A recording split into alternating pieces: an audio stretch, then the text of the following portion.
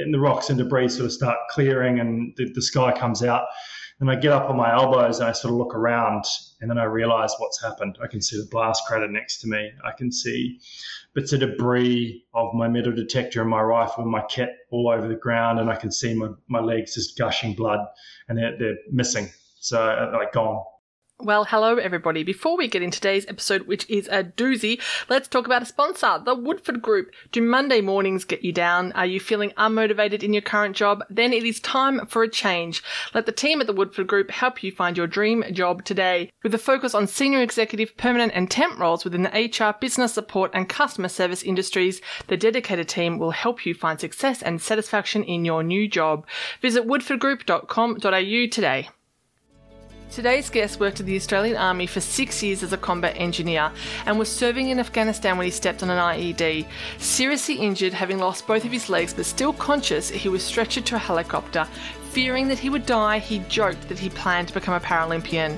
Part of his rehab, he took up kayaking and it gave him a new sense of purpose. Within 4 years of his injury, he won gold at Rio 2016 Paralympic Games and is now a 10-time world champion. He smashed it at Tokyo Paralympics and brought home 2 more gold for Australia. Episode 59, Curtis McGrath.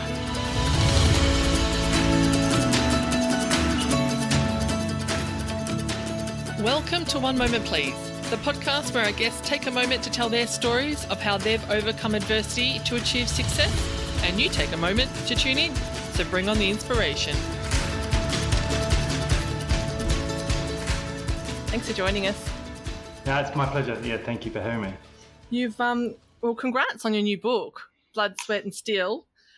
What prompted that? Yeah, I've often. I get to tell my story quite a bit, but I feel like I only just scratched the surface. And I have been asked a fair few times to do a book, and I just wanted to wait. You know, I'm still fairly young, so I felt like I had more story to write. And I am still young, but I just felt like there was a good enough amount there to write and have a good ending as well. So, yeah. How old, you're saying young, how old are you actually? I'm now? 33. Jeez, Curtis, you've packed a lot into the 33 years. Yeah. And I suppose the journey really sort of began with you when you joined the Army at the age of 18. What prompted you to join? So a lot of my friends were heading off to university after school, and I wasn't all that much of a academic or very studious in my school time. So I really enjoyed the outdoors and the adventure and exploring new things, and saw the Army as an opportunity to do all that. And so I decided that I'd come over and move over from New Zealand to Australia and join or attempt to join as an aircraft technician. But at the time, the Army recruiters were not recruiting that role. So I had to either wait 12 months or 18 months or choose a different role. So that's what I did. Why did you not join the New Zealand Army? There was a few different things. Firstly, I'm a dual citizenship, so I had the option there. Yeah. And there was a number of, to be an aircraft technician on helicopters, which is what I was sort of targeting to do. I had to do Air Force and do airplanes first, and I wasn't really interested in that. Yeah. So I had the opportunity to come over and like join straight away and direct straight into helicopters, which is what I sort of wanted to do. But, as life plays out, we don't always get what we want and have to choose different things. But also, Australia's a bigger country. It's got more equipment. It's got more advanced equipment. It's going more places and being more influential in the global sort of capacity. So there's more opportunity for deployments. And the pay is a little bit better too, so I can't really ignore that. So when you signed up with a recruiter, you actually got to choose, I want to be a combat engineer as an alternative to doing the aircraft?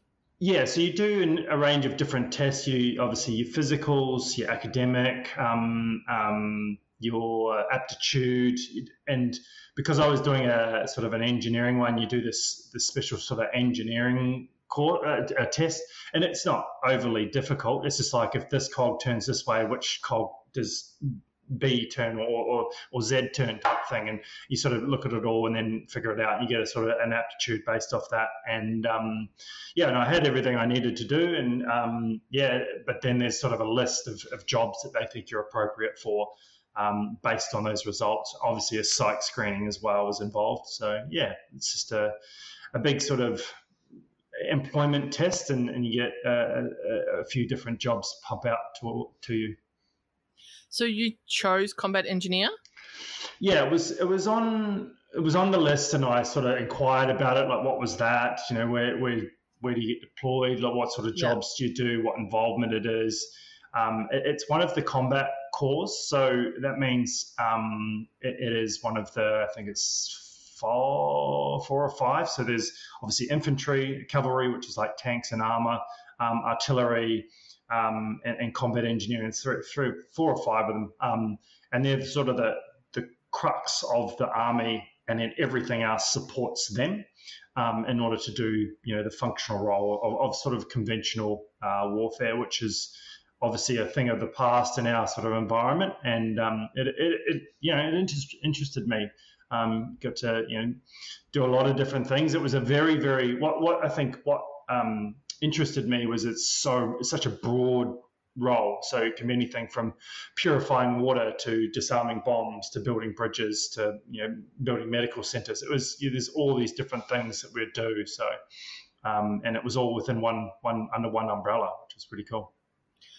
I would have thought that the bomb disposal would have been in a separate area. It is, but it's under the umbrella of combat engineering. So okay. There's obviously many different roles. There's plant operators, there's carpenters, there's plumbers, there's water purification, there's bridging, there's dive specialists within the army as well, and they're under the engineer, and that is all of those, and obviously bomb disposal and explosives as well. They're all under the same umbrella, so it's a very big one. And there's even drafting as well, and maps and all that sort of thing. So it's a very big core. Yeah. You joined up in 2006, so you knew that you were going into as a combat engineer role, as you've described it. You knew that you were probably going to be deployed to the Middle East and a war zone. But it took you a little while to get there, didn't it? So what was the path to sort of getting over to Afghanistan? Because you went from combat engineer, which from a layman not understanding the military, I would think that you're building stuff. You've now explained to me that it's a lot broader than that. And then you ended up in Afghanistan bloody looking for IEDs, which is terrifying. So what was the journey sort of to get there? Yeah, so the official role of a combat engineer is to provide mobility and deny mobility. So all of those things that I just explained before, that all encompasses into that one sort of phrase.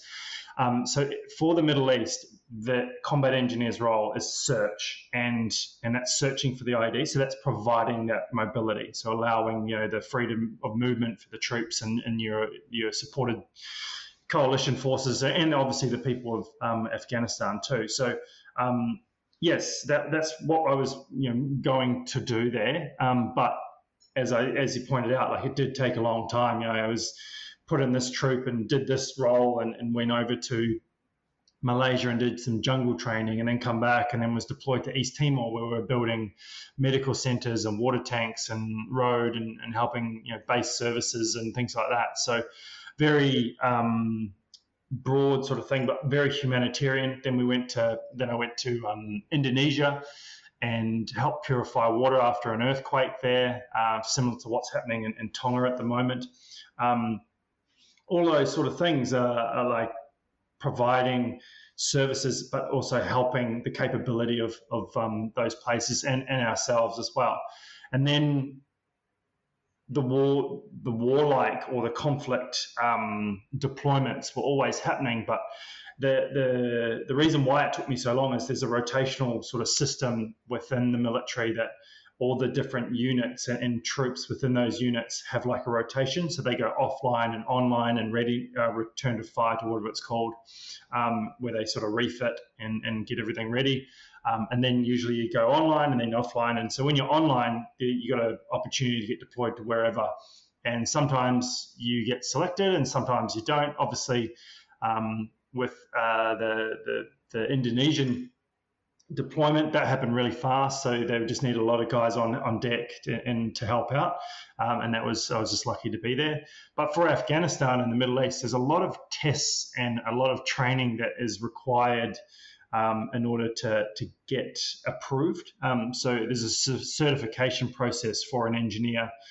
We're one of the few troops and sort of yes, one of the few troops that actually have to be certified to go, because how dangerous and how critical our role in Afghanistan to be, of the highest trained troops. So there was a bit of a process there, and that whole process can take like 11 to 12 months just to be certified, and that's just expanding on what you've learnt already in your military time. So so there's a lot to learn. So you actively said, I want to go searching for IEDs to get over there? It's all part of, like I was saying before, there's a lot of different roles, and we do a little bit of that and a little bit of this and a little bit of that and a little bit of this. And then when they go, oh, you're heading over to Afghanistan, you're going to be doing a lot of this. So we start focusing on it. And then you start to realize that, you do have a basic understanding, but there's so much more to it. It's a very complex and dynamic, and there's no front line there. It's all around you. That's a complexity that, is not unique to Afghanistan, but it is certainly unique to the situation of me never being there before and never being in that environment. The way that I read your bio was as if they needed someone to go over and search for IEDs. So that was, you put your hand up and then that was your main role. Well, yeah, you can say yes or no to the deployment, and that's, you understand that it is incredibly dangerous, and that is one of the roles in which terrifying. I've had a few guys that in the SAS, and they said they'd much rather charge machine guns than search for IEDs. So really? If that's any indication of the danger, it is a bit it's like you said, it's terrifying and at the same time exhilarating. It's all the rest. So it is a unique role to do, and I think a lot of people don't quite understand that a combat engineer in Afghanistan is the front line. There's no one in front of them. We're the ones stepping on the ground first, and we're usually the ones that are getting shot at first because we're looking at the ground and trying to search ahead of everyone else. Well, from the documentaries that I've seen, it's literally people on foot with a metal detector. Is that the role? 100%. Yep. Yeah. Oh, so that's the basics of it. Obviously, we're waving a metal detector across the ground, trying to find hopefully a metal signature, but it could be a Coke can, or it could be a expended shell casing from a bullet, or it could be a nail, or it could be someone's lost earring. Not likely, but all that sort of stuff. Or it could be a buried Russian tank. You don't know what it is. So there's and the varying degrees of the dangers and the threat picture which we get from our intel and what our commanders give us, and then breaking that down from there on. It's sort of a more of a, like I was saying, it's very complex and there's lots going on around you. You could be walking through a village and there's no one there, but usually there's someone there, and that creates a little bit of an interesting situation where the danger and the threat's gone up. But if there's people everywhere, generally it's a bit safer, and there's not too much going on. Did you tell your family this was your role before you went over? Not necessarily. I told them a very brief and very basic description of what I was doing. I think my wife, my girlfriend at the time, my wife now, knew, but I was very sort of vague on the extent of the dangers in which I'd be in to my family. So what did you tell them? I'll just be sitting in, somewhere safe. We're searching for mines and stuff like that, but it was, very, not easy. It was, very controlled and all that sort of thing. So I don't think I was very descriptive, and I just sort of cut it short. Didn't allow them to elaborate, or didn't allow myself to elaborate. When did you actually get deployed over there? What year? It's 2012, so June 6, 2012, which is, June 12th, was exactly 6 years to the day that I deployed into that I enlisted. So, Talk me through what a usual day would entail, and then talk me through the events of the 23rd of August, which is the day you actually stepped on the IED. Yeah. So an average day, you get up quite early. Say if we're going on patrol, say that would be an average day. We're going out on patrol. We get up very early, probably around 4 o'clock before the sun comes up. We sort of muster in a sort of an area. We get do all the checks, have breakfast, and make sure everyone's ready and got every stuff, and obviously all the vehicles that are within that. And then we'd roll out into the area, and then we'd always be the first or second vehicle. Usually you go up with two teams, especially if it's a big convoy. Two engineer teams, I should say. We're the first or second. Most of the time we were first, just because that was our specialty. Our sort of route clearance was our section's specialty.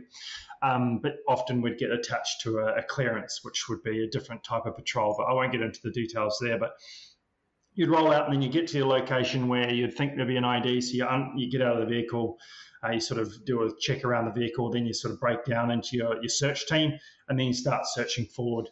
And depending on the threat picture or, the intelligence in the area, obviously there's a bit of spider sense going on. Sometimes you get a bit of feeling that there's something up or not. You might get confident and don't confuse me with confidence and complacency. You get an understanding of where you are, what's happening around you, and it's very, very rare that complacency steps in. Was it as you expected? Obviously, you trained to go over there. Was it as you expected it, or was it you sort of step foot and go, this is really different to what I expected it to be? In a way, yeah, because all the while we're training here in Australia, pre-deployment training, we're always training for the worst case scenario. We're always training for, scenarios in which we need our skills all the time and to the extreme. Like it wasn't just, your mundane, we did 2 or 3 trips in a week, which is a lot, out to the same base, and we'd have no problems. And that was the basic day. We'd do a lot of searching and do a lot of kilometers in that time comparatively to what we usually do if there's something wrong. But in Australia, when we're training, we're just so intensely focused on the worst case scenarios to make sure that we're good when those things do happen. When I had a conversation with Daniel Kieran, he was saying it was the little things like you'd sweat so much, like a uniform would become stiff with sweat, like rigid. And Dan was over a bit before me, and we had newer uniforms when I deployed. So we had these very sort of moisture wicking shirts that would go under our body armor, so they wouldn't necessarily get that stiff. But I have been obviously in East Timor and jungle in Malaysia, and that was all it's like cardboard. It was pretty horrible. That, and then the lack of sometimes when you're on a foot patrol, you didn't have enough room in your bag for your kit and your food, so you'd have to sort of not eat as much as you might have one meal a day type thing. How heavy are your packs that you're carrying? On a foot patrol, I'd say probably 30 kilos, maybe. Okay. Maybe a little bit less. Probably a little bit less because all of our kit is on our body armor as well. So, but then we've got to carry radios and special electronic countermeasure devices, and then our explosives and spare batteries for radios, and there's a lot of stuff that we have to carry. So, the breakdown of the day was fairly monotonous. You head out to the patrol area, do your patrol, come back, see nothing, do nothing, or not do nothing. You see nothing, and nothing happens. You don't get shot at or anything like that. And that sort of gave us this maybe a little bit of a false sense of security. It seemed like a safe place. We were wearing all this body armor and had all this overprotection of vehicles and air support and all that sort of thing, and drones that were buzzing around above us just watching, but nothing ever happened. We got a little bit of radio chatter from insurgents that could see us, but that was it. That was the extent of our situation. But then in August, we got wind of a very large clearance operation that we were going to be involved with in a remote corner of the province of Uruzgan, and we were going to be tasked to re-establish a checkpoint. And what I mean by re-establish is the insurgents had sort of pushed the police and the Afghan forces out of that area, and sort of had their way with it. So they'd pushed over all the defensive measures. They'd laid a lot of IEDs, and no one really wanted to go back in there. So they tasked us with, we had, the equipment, we had all the skills, and this sort of required sort of resources in order to re-establish that checkpoint, because it was strategically important, sort of into two valley intersections leading into different provinces. So, and the insurgents were using it to come in and out of Uruzgan. So it needed to be there, and so that was our job. And it was going to be meant to be a 5-day patrol. Go up there on the first day, get on the checkpoint. Second day, search it all in, and then third day, implement the security forces. So we had Afghans always working with us. We were there as a mentor to them. So they were working in conjunction with us. So when we were there, we were going on patrol with them, and they were leading patrols and we were leading patrols. So it was a very balanced sort of, I wouldn't say balanced, but a very sort of mutual, understanding of, we're doing this and you guys are doing this, or we're coming with you. And How concerned were you working with them? Because my conversation with Dan was, it was actually, and the listeners, if you haven't listened to that episode, please go back and listen to it. He's incredible. And it was, he actually was awarded Australia's highest military honour. And we go into the event that resulted in that. But he was saying that the ambush that he was in actually was the Afghans that he was working with. It was them being Taliban. Yeah. So I never had a situation personally where we were dealing with infiltration of the Afghan forces from the insurgents or the Taliban at the time. And it wasn't something that was on my mind at all. We had been around the troops that we were working with quite a bit. So probably for the last, what would it be? Probably for the last month. And that's not that long, but at the same time, it's sort of long enough for you to watch and see how they would, react and things like that. Obviously, the biggest problem there was the language barrier. So we couldn't understand them. They really couldn't understand us very well. Only like the commanders would have a basic understanding of English, very basic, I'm saying. We'd have to use interpreters for everything. So that was really tricky in order to sort of teach them. But, we were trying to lead by example and teach by example and show them that, you have to be safe. You have to search when you walk somewhere that you haven't been before. And that's just the way it was, or something, that looked like a point where an ID could be. And they just sort of fobbed that off. They got complacent. It looked like they were complacent. It wasn't the fact that they weren't skilled enough. It's just the fact that they just had enough. I almost felt like they just couldn't be bothered being there. They didn't want anything to do with the place anymore. And I must sort of point out that the Afghan forces that we were working with weren't from southern Afghanistan. They were from northern Afghanistan. So it was very. Why does that make a difference? Culturally, they're different. So they have a lot of them have different religions within the Islamic faith. And obviously, if you've got someone who's invested in the region, generally they're from there. And, I don't think it was emphasized on them enough that collectively they are one country.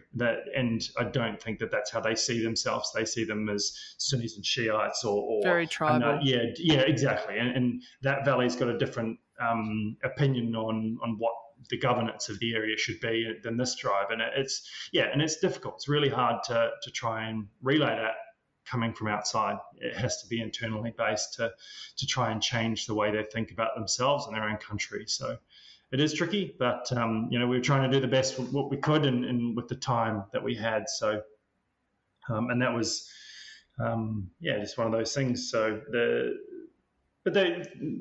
were good. Like, we didn't have any problems with them. They didn't have any problems with us, not that I know of, but that just got along together. And when we, I didn't have to we got shot at once, but it was sort of a pot shot, and that was about it. So it didn't really eventuate to a gun battle or anything like that, like Dan Kieran's day. But yeah, it's just one of those things that you're worried that might happen, and their ability to face up to the adversity or the challenge of that might not be enough, which is sometimes what you think about. But I guess that's just the way it is, and you can't always have the perfect soldiers around you all the time. So you were mentioning that they were getting complacent. In a way, but only very briefly. Like they just wouldn't search. They only had one metal detector for like 30 dudes, whereas we'd have a metal detector for every 2 guys. Mm-hmm. And generally the engineers would be the specialists, whereas they don't have engineers, they have soldiers. Or they would have an engineer, but they wouldn't have them in search, trained in search as well as us. And we'd do our best to try and train them. And we spent millions and millions of dollars and of time and resources and equipment trying to train these guys. And the attrition rate and the I think they've been at war for so long, so it can only go until they get tired or just want to have a break, and that's probably not an option for them. It's not like they can just leave and go to, I don't know, Port Macquarie or something like that for a break, or wherever, it doesn't matter where it is, but they can't really get away from what their country is. So, okay, so your normal day-to-day would be going out, searching for this, disembarking from the vehicles, armoured vehicles, on foot searching. How was the 23rd of August different? Yeah, so we were on a clearance patrol. So we were going out and searching for like cache weapons and IEDs, and it's a bit different because we were not really on a big road. We were in a part, but for most of it, we're searching an area, which is a little bit different. So we're clearing the area rather than going along a route patrol, hence the name. And this one here, we were going up and establishing this checkpoint. And we sort of moved in and we started to realize that there was a lot of IED activity around. There was lots of blast craters. There was vehicle wreckage. We started to find a few IEDs, and the process and the time and that took would be, it would be like 6 hours just to clear one IED because the Explosive Ordnance Disposal Team, which was in the Quick Reaction Force, so the QRF, they were based on a little patrol base, and they were a resource that had to be required for like 3 different patrols going on. So they couldn't be with us all the time. So we would, find an ID and have to wait for them to come out to us and then clear the ID. And then they go back to base, and then we'd go forward 100 meters and we'd find another one, and then they'd have to come back out. So it was just a bit of so for 2 days we had that. We'd find, an IED every sort of 300 or 400 meters. And the process of finding an IED is something I should maybe break down because it sort of highlights the dangers of what we're in. So we're walking along, you could be walking along, bloody Surfers Paradise Beach. The sand's sort of similar in places like that, and you're waving a metal detector. You can't tell what's in front of you, what's under the sand. You're waving along, and then you've got a metal hit, and you're like, oh, yeah, there's something there. So you get down on your belly, and so you get a paintbrush out, and you sweep away the top of the dirt, and you see, oh, yeah, there's something there. So you stand up, mark it out, and then you search around the sides to see if there's other sort of parts of the IED or another piece or another even IED that could be around. And that starts to build you a picture of what this IED could be.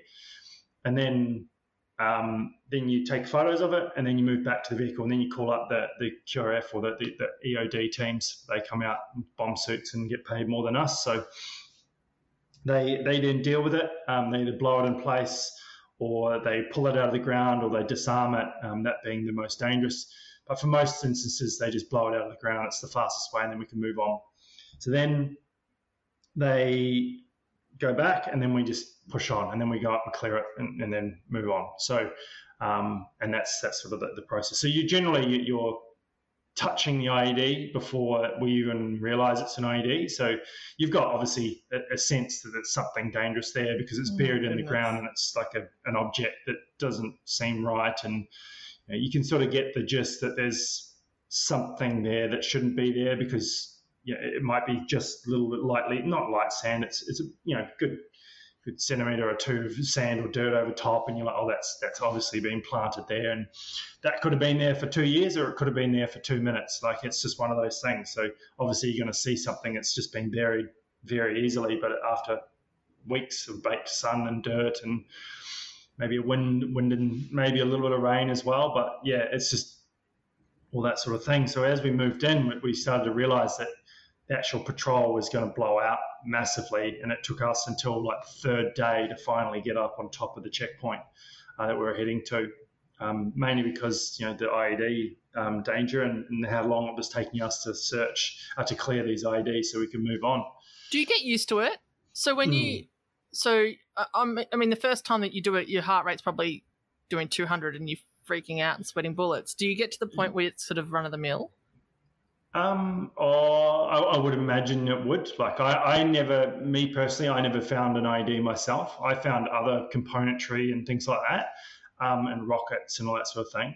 But the other guys in my team, they're the ones who found the IEDs. I was on the path towards it, and they were in a sort of a different role, bouncing around the side, and they'd see it, and because of their sort of freedom to move, because they had a different sort of line. I was on the predicted path of travel, so that's generally where I was sort of positioned, and they would bounce in. They're like, "Oh, there's an ID." They're going to bounce in, so they'd go in and find it before I'd even get there. So, and I imagine that it might, but you'd have to do a lot of it. I think, like quite a lot. You'd probably 10 to 20 IEDs sort of feeling, but we were only on our third or fourth IED in that time, and I actually would have been like 4 or 5, but yeah, and that was just the way it sort of is, and you sort of move on, your role, the process, and by the time we got up onto the checkpoint, the EOD team were like, "Oh, you guys are finding a lot of IEDs, we're going to stay with you," and that was on like the third day. I think it was the third day, or later in the second day, so that was nice that the commanders were sort of talking and making sure that the resources were where they needed to be, because the other patrols weren't finding any IEDs at the time when we were finding a lot of them. And then when we got up onto the top of the checkpoint, we then realised that the insurgents had sort of sprinkled metal everywhere and pushed over all the sandbags and made a bit of a mess of the place. So it took a bit of time to sort of re-establish a bit of secure sort of protection. And the protective measures around the place were sort of back in. But there was a lot of rocks as well, so we're using sort of natural protection as well. So that was good. But and then it was on the third day we were trying to get up on top of the checkpoint. We realised there was this huge boulder blocking the main road, and we knew the Afghan forces that were with us, we knew they were going to want to use this, so we needed to clear this boulder. So on the fourth day, we got approval to explosively remove this large boulder. So by putting some explosives on it, maybe break it. It was massive. It's probably the size of a Volkswagen Golf. And so put some explosives on it and break it in 2 or 3 or whatever, and then just push it to the side or push it down the hill a bit. And because it was so big, we couldn't move it. And that was, obviously just one of the roles that we can do, because we carry explosives with us. And it was very hot work. It was probably 40 odd degrees, or 35 to 40 degrees, about 3,000 meters above sea level, carrying about 20 kilos worth of kit. Because we had vehicles with us, we didn't have to carry our packs, which was nice, but we still, body armor, water, metal detector, batteries, rifle, ammunition, helmet, radios, a lot of stuff that we're carrying. And we were working about 14 hours a day, so it was a big job. And I got a bit confused about what boulder, because we were using like another little sort of road along the side, and that also had a boulder blocking it that vehicles couldn't use. So I was like, "Oh yeah, cool, I'll just go check this out." And then my mate Pitch came over to me. I'm sitting there waiting, and he's like, "What are you doing?" I was like, "Oh, isn't this the boulder?" He's like, No, it's the other one." I was like, "Oh yeah, of course, idiot." So I pick up my stuff, and we'd already searched across sort of the main thoroughfare of the checkpoint, and I was walking along this path, and then that's when it happened. I just, don't remember the blast. I don't remember the bang. My metal detector being sort of shattered. I wasn't searching at the time, so it was all packed up. My rifle was in my right hand, getting snapped in half and flown off to the right. And I don't know if I did cartwheels through the air or not, but what I do remember is sort of opening my eyes from the flat of my back, looking up at the sky. It's about 11 o'clock in the morning, clear blue sky, and it's dark. and it's really dusty and it's really quiet, and I'm sort of dazed and confused about what the hell's just happened. Like I was just walking, now I'm on my back. What the hell? I didn't have any pain at the stage. And I sort of, and the rocks and debris sort of start clearing, and the sky comes out. And I get up on my elbows and I sort of look around, and then I realize what's happened. I can see the blast crater next to me. I can see bits of debris of my metal detector and my rifle and my kit all over the ground, and I can see my legs just gushing blood, and they're missing. So like gone, and they're not like hanging off to the side or anything like that. They're just gone. And and then I sort of knew what had happened, and I'd stepped on a small IED, thankfully, because the ones we were finding were really big. And that's when the pain hit me like an absolute freight train. I just remember like my body, not just my legs were sore, like my arms, my face, my back, my chest, everything about my body was so sore, and excruciating pain. And I tried to stop the bleeding with my hands, and then realized I needed a tourniquet. So we had tourniquets on our body armor, and I started to rip it off. And every time I got up off my elbows, I kept falling backwards, so I couldn't get the tourniquet on.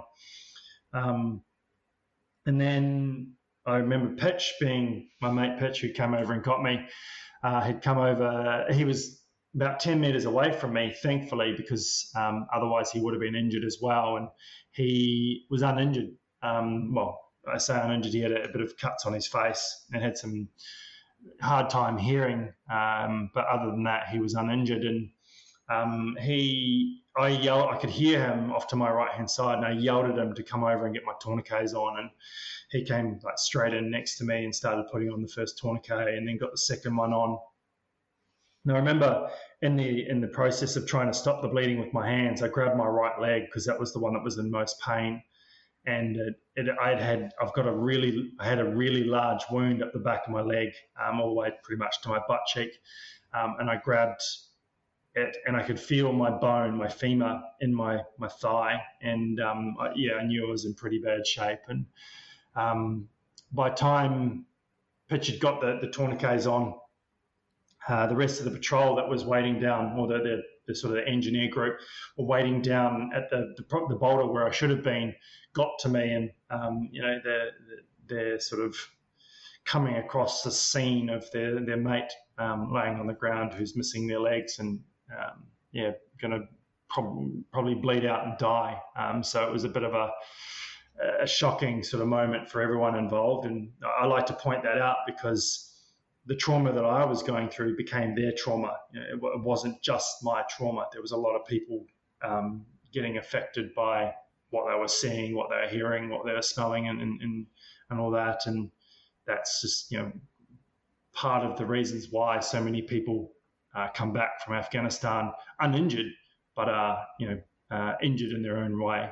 Yeah. Or not physically injured. So I was also the combat first aider for my team. So I wasn't a medic. I was sort of the unofficial medic for my squad. And I knew basic first aid, life-saving measures, sort of tourniquets. I knew how to put an IV line in. I knew how to do like a sucking chest wound sort of treatment, some morphine, things like that. Just a little bit higher care than what we get in our basic first aid courses, but I was by no way a medic. And I wanted to tell the guys that I needed help. I could feel myself going into shock. I said, you guys are going to have to get out the IV kit, which they did, and just shit went everywhere. It was a bit of a sort of a what we call a kit explosion. So just shit went everywhere. But they were rushing and frantic, and as you would, and it was rightly so. They were working pretty hard, and given the stress and the situation, stuff was going everywhere. And as they were sort of getting all that ready, one of the other combat first aiders from where the vehicles were all parked up in what we call a harbour, sort of a safe area, he came in and took over the IV process, thankfully, because it's quite a tricky thing to do given the situation. Excuse me. And in that time, the guys sort of stood up that were with me, the engineers, and they were like, what do we do now? What do we do now? And I said, some morphine would be pretty good, eh? So they started to get all that ready, and I was telling them like how to do it and how much to give me, because that can be a little bit fatal as well. Not that we were carrying enough to do that, but we're always warned, you can't give too much morphine, blah blah blah, which is yes, in a hospital situation, but not really in a combat trauma situation when the pain out of 10 is 1,000. And so they got that into me, and they bundled me up, getting me ready to they're going to carry me on a stretcher, and they put me onto a stretcher. And I was being a pain in the ass, making sure the tourniquets were staying tight and the bandages were on properly, and doing all these weird things that you'd think I wasn't capable of doing. And I think I was just trying to keep myself busy, not worrying about how bad I was in, how bad a shape I was in. And they started carrying me about 500 or 600 meters to where the vehicles were in their harbour, and I obviously looked around me. I could see the guys were in a pretty sort of traumatic shape, I should say. And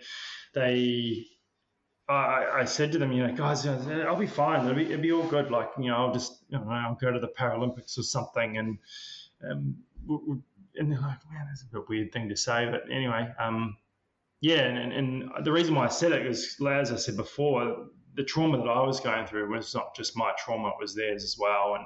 And that was something that I was sort of aware of. And if I could say or do something that would hopefully help them to ease their mind, to think that I'd be okay, I was going to do it. And that's the reason why I said what I said.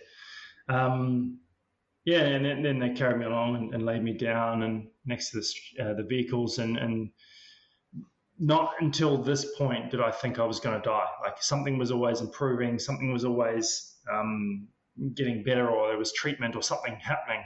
And that sort of gave me the sense that I was going to be okay.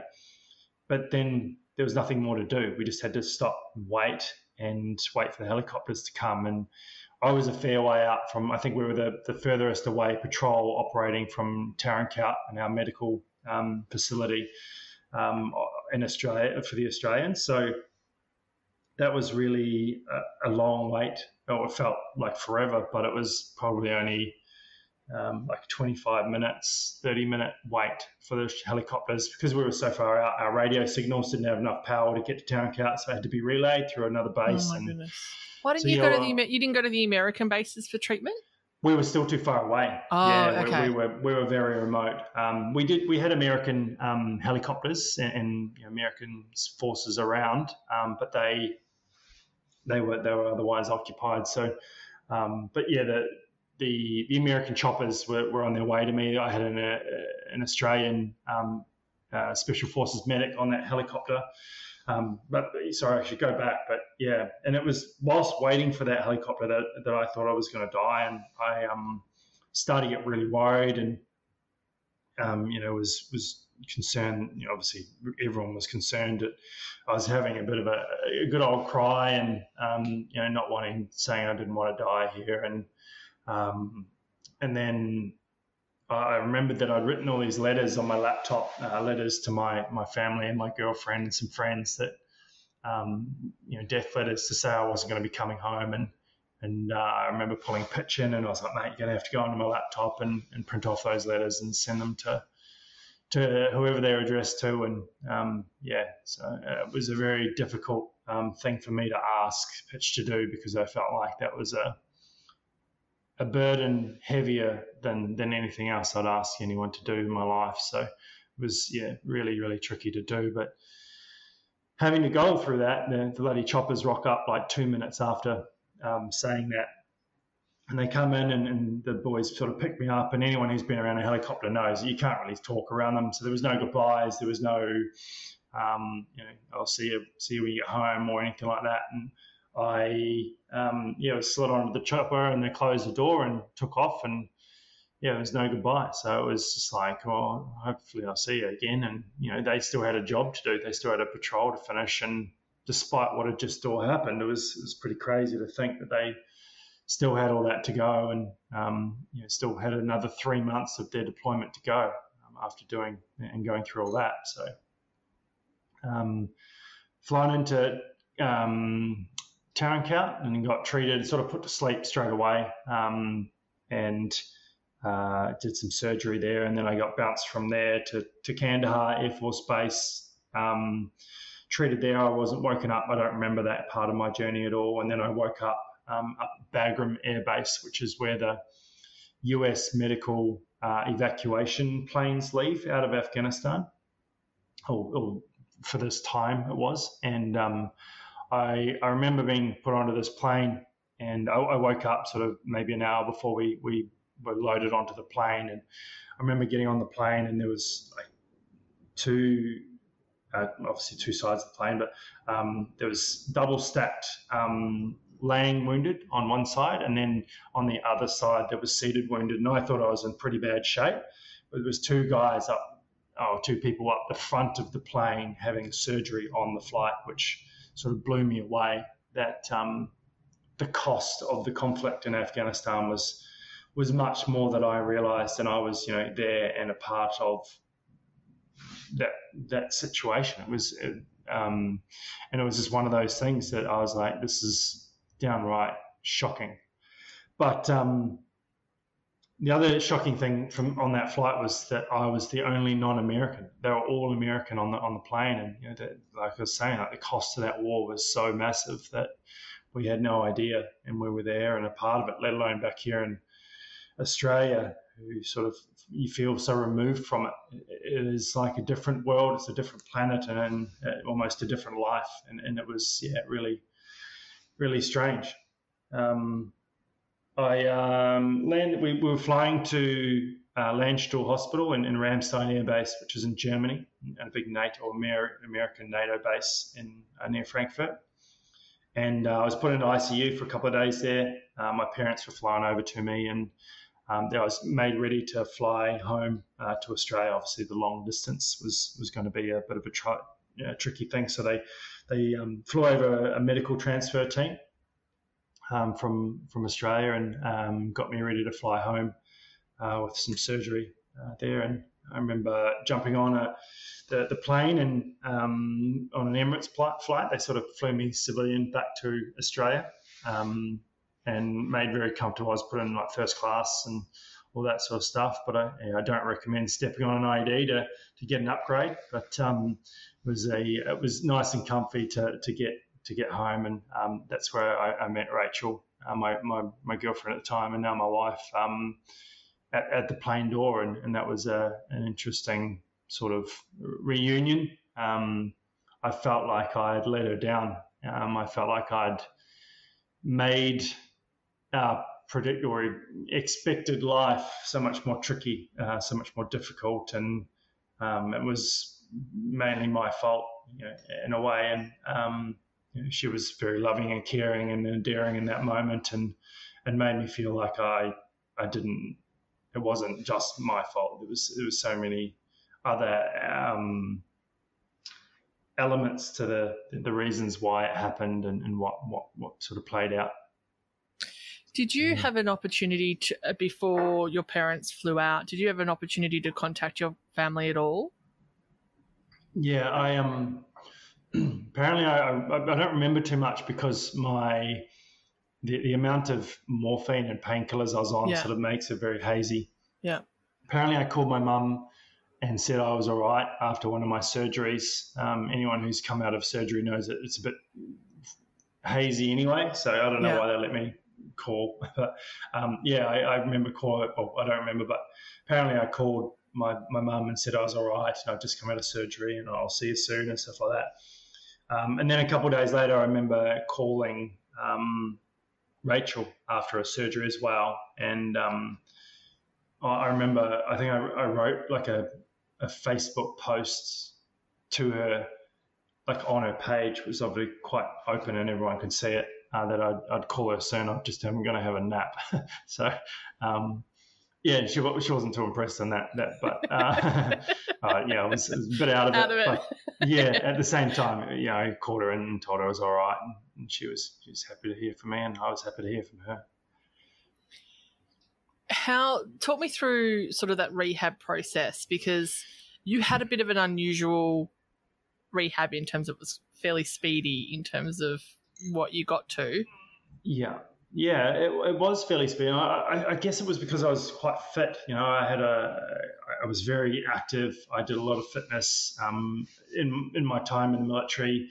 Sport was always something, and even when I was in Afghanistan working in those conditions, you get fitter and fitter. But even when we had time off, I was in the gym and running and all that sort of stuff. So I was incredibly fit, and I think that helps recover every injury. Or surgery or reconstruction. If you're fit, you recover so much faster. And I was healing much faster than what the doctors were expecting. And what I was sort of just doing my thing and hoping everything was going well. And then they transferred me from the Royal Brisbane over to Greenslopes, where I sort of started the extended rehabilitation phase of my hospital time. And that was sort of doing a lot of physio, started doing I remember in the first physio session I did was probably only, I don't know, like 10 minutes, if that.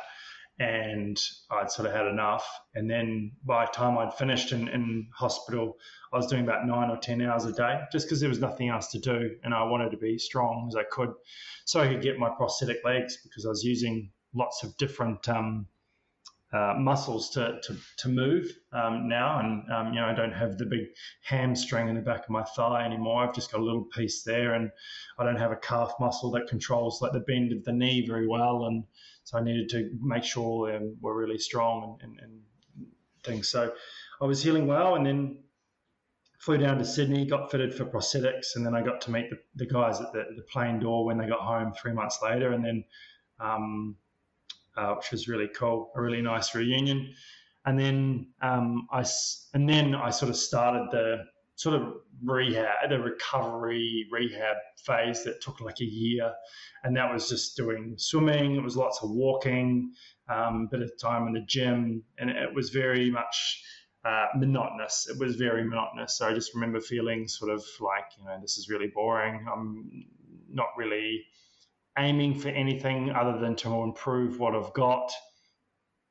And it was just sort of a weird sort of grind, monotonous, mundane thing that I was doing. And then I got the opportunity to go to this thing called the Marine Trial Games over in San Diego, or Camp Pendleton near San Diego, which is like a wounded soldier sporting event, similar to the Invictus Games didn't exist, but these games are a trial event to the Wounded Warrior Games, which is what Prince Harry went and saw that year in 2013 and said, we need to make this global.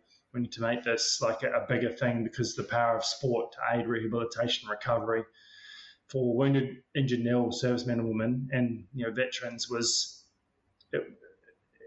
it's life-changing, and it gives sort of meaning and purpose and balance and motivation to a soldier that they otherwise wouldn't have. And I think that's what helped me see the opportunity in myself to potentially go to the Paralympics. It was not at this stage, but it was just that moment where I was like, man, I could actually might find a sport that I could really pursue and make myself feel like I'm able. I have the ability to do it regardless of if I'm missing some limbs or not. And it was great to see other athletes or other soldiers there that had been through similar things as myself, and how they were getting around, what sort of prosthetics they were using, how they were walking, what they found difficult, what they didn't, and all these tips and tricks that I'd never seen before. No one had ever told me. I met one guy, Damien Tomlinson, and he was doing a lot of different things. He was sort of way more advanced than me, sort of a little bit older, and been injured for a lot longer than I had. And he was sort of doing the things way down the track, and I just couldn't quite see myself there yet. It was just a bit too far away. So when I got to see these guys and girls doing their thing, sort of in a not quite a similar situation, but just close to it, it was really sort of empowering, and it was really special. So come back and then got involved with the Mates to Mates Veterans Charity here in Brisbane. Yeah. And we did a big paddle from Sydney to Brisbane to raise awareness and some funds for the organisation and help people like myself, find a purpose and find something good in themselves and whatever else. So, and that was sort of my beginning of like, man, I paddled 1,000 kilometers and I still quite enjoy it. So maybe I might do this as a sport. So I picked up the paddle right at the end of 2013 for the high performance side of things, which was really a really cool journey. Why canoeing? Because I remember canoes being these school camps, these really chunky red and orange things that you sort of, lumber around in, and it's great fun. But the ones that you're using in the photos to an untrained eye almost look like a kayak. What's the difference between the two, and why did you end up doing canoeing? So the sport as a whole, so that incorporates kayaking, is called canoeing. And I could be wrong here, but I think it's because globally we believe that canoeing was the first of the paddle-powered crafts. I think. I could be very wrong there, but that's my assumption. Anyway, as a whole, it's called International Canoeing Federation. That's the global governing body. But then there's other, sports within it. There's kayak surfing. There's wild water. There's rafting. There's canoe. There's kayaking. There's slalom. There's freestyle. There's so many different and all these different, like even free boating and stuff like that. So, and then sea kayaking is what everyone's probably seen before, and school camp canoeing, these big wide things with single blades. So I do two boats, and originally I started out in a canoe.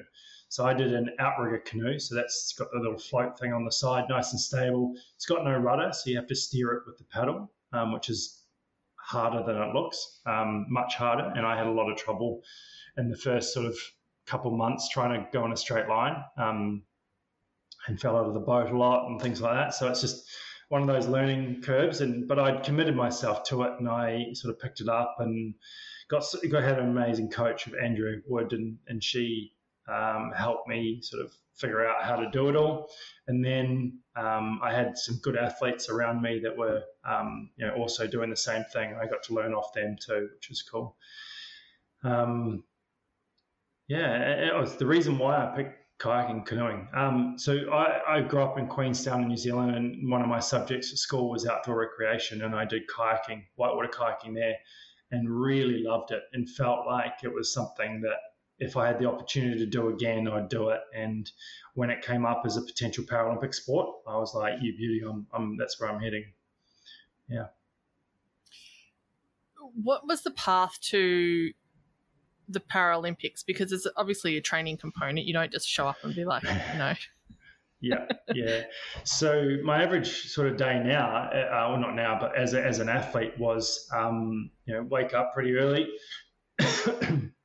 excuse me, on the water at 6 or 5:30, depending if it's summer or winter, paddle for about an hour, jump off the water, then chill out, and then go eat some food, then go to the gym for about an hour and a half, depending on what the session is. And then after that, sort of relax for the rest of the day. I might, do a podcast or some speaking or things like that, or whatever else I got going on. And then in the afternoon, we'd probably go for another paddle, or it would be rest, depending on what the cycle of the training environment, training cycle's like, or if there's a storm and things like that, and weather dictates. And that's sort of day on, day out. You do that 6 days a week. Not quite the gym. You do gym 3 to 4 times a week, but yeah, it was just a very hard learning curve just to jump in that athlete environment that you rock up to training, and then, like, looking back now, you're trying to be better than you were the day before or the session before that's the same, and that's a really difficult thing to do day on, day out. You have to push yourself. You're working hard. You're sweating. You're making yourself sore. You're making yourself tired, and you sacrifice quite a lot. You're not avoid, but you compromise and don't go out drinking or hanging out with your mates as much, because in the morning you need to be on your game and working hard. And poor Rachel. Yeah. Well, funny thing is that we were doing long distance, so she was in New Zealand working away at a medical degree. So it allowed me to do my thing and allowed her to do her thing, and we got sort of the benefits of that isolated, focused sort of learning slash work. So it was a difficult time, but in itself was sort of a blessing in disguise. What was more emotional for you, the opening ceremony, realising that you got to the Paralympics, or actually standing on the podium and... I wouldn't say the opening ceremony was pretty cool. It was just sort of a big fanfare type thing and whatnot. But the most emotional thing was not the podium either. It was actually crossing the finish line in first place at the games. And in the final, that was the moment where I was like, excuse my French, but thank fuck that's over. Like, it was really not. Like, I've done it. Yay! Yeah, it was thank fuck it's over. In a way, but I didn't feel much pressure, but there was heaps there, and I didn't feel it until I crossed that line, and it just came across me, and it was just like boom, like you've done it, you've achieved it all. And here's all the feeling that you should have felt that you were able to shelf for some reason. And I didn't realize I wasn't aware that I was sort of putting it to the side. And then it just came over me like a wave. It was this huge wave of relief that I'd set the goal. I had all these people and friends and family that helped me get there.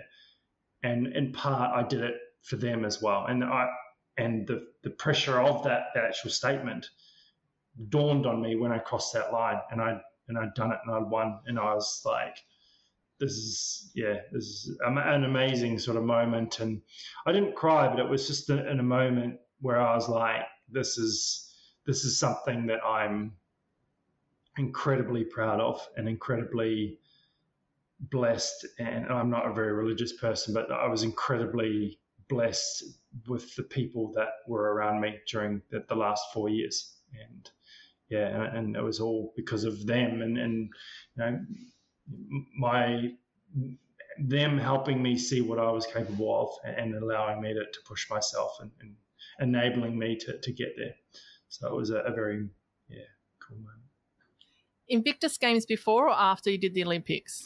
So I did the Invictus Games in 2014. I was the captain, so that was 2 years before. And then I did it again in 2016, which was the second one. That was in Orlando, and that was just before World Championships. So I flew from like Orlando over to Germany for World Championships and then came home.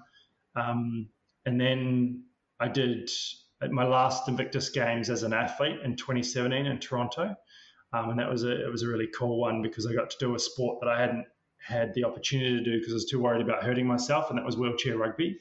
It was so much fun. And I don't actually classify for wheelchair rugby at Paralympic level, so it was cool that I got to do it. How do you not classify? So you need 3 limbs affected minimum to be a wheelchair rugby player. And the reason why that is wheelchair rugby is actually a sport that's come from wheelchair basketball, and it was for the quadriplegic players of basketball that just couldn't quite keep up with the basketball because there's a bit more ability. The classification in basketball is very wide, whereas in rugby it gets quite narrow, which means it's more fair. You're not getting tailed up by all these different people, and I'm lucky because in my sport in paracanoe, I'm in the middle classification, which means I have brackets on my disability, whereas on the left or right, the classes either side of mine, they have a bit more scope to have different disabilities in them, and that makes it a little bit, you could say, unfair, but it's you have to start somewhere, and that's just the nature of Paralympic sport. With the Olympics, obviously that's the pinnacle, I would say, in terms of the sport. But what was it, given the Invictus Games is all vets, how was the energy different? So yeah, you're right. The difference is really big, and it might not seem obvious to someone who's not been to both. Yeah. And I'm in a fortunate position to say that. But the focus on the Paralympics is it being about the best, the strongest, the fastest, whatever it is. And whereas and that's great, and that's all about human endeavour to be the best. But the Invictus Games is about empowering recovery and rehabilitation through sport. So it doesn't matter if you're first, last, second, fourth, or 17th, as long as you're going and giving it a go. And that was the main thing. And there's a lot of sort of examples of that, of like encouraging each other, and like I had when I went to the Marine Trial Games, and seeing other people who had been through similar situations and coming together with like-minded people who had been through similar situations and doing things together. And that was something that was clearly evident in the Invictus sort of path. So Invictus means unconquered, and it's a Latin word. So that's sort of like where that comes from. And that's sort of the feeling that people get when they leave the Invictus Games or spectate and even just see it is quite empowering and moving. Now, I wasn't going to touch on this, and you can not answer it, but you did touch on the cost of the war. Given the events that took place, thoughts about the exit? I wasn't surprised by the event. I was surprised by the speed in which it happened.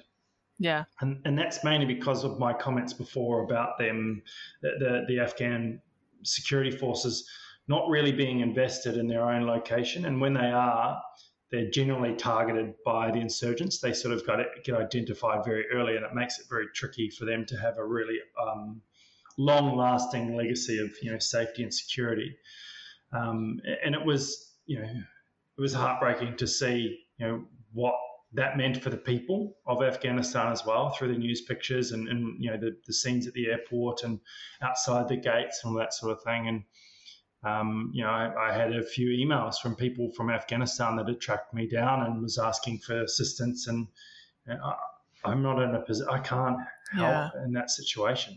I feel devastated for them, and it's just a really unfortunate situation. But I think currently, right as we speak right now, there's some negotiations and some talks happening between some security forces and the Taliban in Norway or something like that, or Sweden. So I hope that there's some dialogue there to establish some safe and secure place for people that maybe don't want to be in Afghanistan anymore or under the Taliban rule. But I just hope that they can find a peaceful resolution. And it's just really difficult to sit here and in beautiful Brisbane and in Australia and sort of say that. But there's no, I believe I tried, and I think a lot of people can feel the same way. And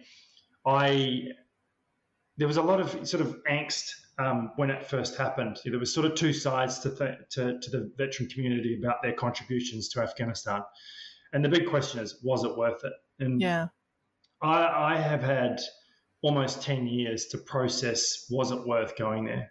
And I started that pathway and that answering that question on like the 23rd of August 2012, whereas other veterans had that happen in September of 2021, and that was a very abrupt and out of their control, and mine was out of my control as well. But I've had a lot of time to process it, and I'm 100% okay to say that I went there and did the job I did and was happy with my contribution to try and make it a safe and secure place. And I have to leave it at that.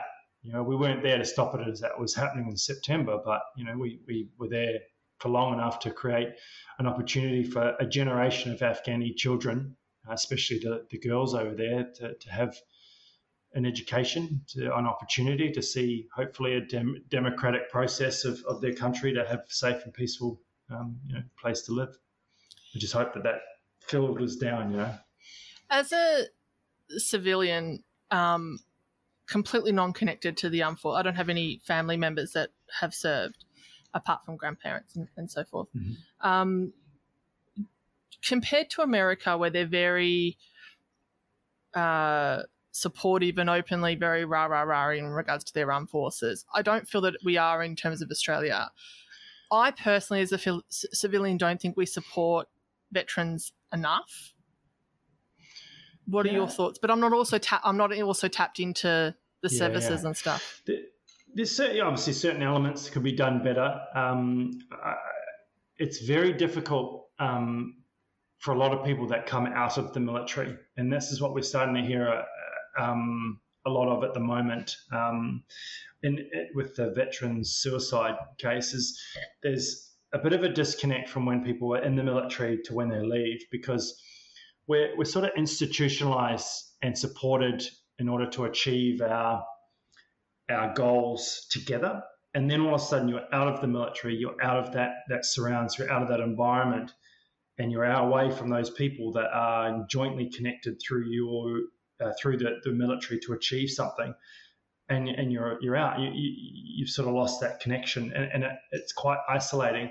And the same thing happens to athletes when they leave their sport. They feel sort of disconnect because they don't have that routine, they don't have that team sort of nature around them, and that's pretty difficult to comprehend because being humans, we are social creatures that quite almost not rely, but we thrive when we're together and work towards something, and that's something that it wasn't quite apparent until we started to figure out that, okay, people were having trouble, late after their time in the military, and that's been hard. So that support for myself has been very, very good. Obviously, I've had a bit of a profile that's allowed me to be quite visible, and I do get a lot of people saying, thank you for your service and all sort of thing. And a lot of people, will sit at home or you walk past the street, you won't have any idea that they served or has sacrificed so much throughout their life, and may have given their entire youth to the military that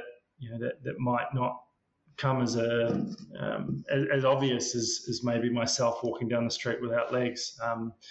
But I feel that it's changing. Obviously the Australian War Memorial and Dr. Brendan Nelson, who was the previous director of the War Memorial, sort of started to celebrate what we'd achieved as a nation and how we've supported other nations and helped them secure a life or a country for themselves. And that was, I think that's something that the War Memorial, if you ever get a chance to go to Canberra, everyone should have to go there in their life, and just to see the names on the wall and the Hall of Remembrance, and the Tomb of the Unknown Soldier, and all the other stories and things in there that sort of culminated our contribution to a hopeful, peaceful, and prosperous world that we live. But as we sit here and do this, there's a number of people that are suffering, and they just need to know that people aren't going to judge them for what is perceived in themselves as weakness. Is them just processing some trauma of the past, and I think that's really important to let people know that it's okay to feel sad, it's okay to come out and be to realize that you need help, and that's I think it just for anyone, it's not just the military people. There's emergency services, anyone who's dealing with mental health it's very difficult. And I've been lucky because I found something that I loved and enjoyed and was supported with, and was happy to throw myself at, and I think that's helped me avoid any mental health issues. So, but that's just my example. Did you find writing your book cathartic? Yeah, in a way. I quite liked. I think that my favorite part of doing the book was remembering like childhood stories that I'd forgotten about, and as I was doing it through sort of chronological order, I was able to sort of like remember funny little things that I'd forgotten of the past, and then obviously and then going through all the military stuff and talking to my mates that were with me in Afghanistan and wherever else I deployed, and asking them about facts that I remember one way, but is completely the opposite, and things like that. So that was quite fun. So yeah, it was a cool process, I reckon. Where can people find your book now? Is it on all Amazon and stuff like that? Yeah, it's on Amazon and Booktopia. It's in the bookstores, Dymocks and QBD, and it's on Audible as well, and you can get it on Kindle. I still got an email alert the other day. You can buy it in Canada in April and things like that. So it's pretty cool. So it's Blood, Sweat and Steel. Is it on audiobook? It is. Yeah, audiobook and Apple Books and things like that. So did you narrate it? I did not. The publisher asked me, her name's Jude, and she's like, "Oh, did you want to read it?" And I was like, "Hell no, it'll take me like 4 years." So I'm a little bit dyslexic, and it would have taken me an absolute headache. So I'm very proud of it. You also do public speaking, corporate gigs and stuff. How do people get onto you for that? Yeah, so you can just send me an email through my website. That's curtismcgrath.com.au, or use my speaking agency that I've been using for a while, and that's Saxon Speakers, and they'll be able to help you out. So, Perfect. Thanks, Curtis. Cheers. Thank you. Thanks for taking a moment to listen, everyone. We hope this episode inspired you as much as it did us. If you know somebody who also needs a little inspiration, then please share this podcast with them. Also, don't forget to subscribe on your fave podcast app and rate and review us, because that helps inspire us to keep making them.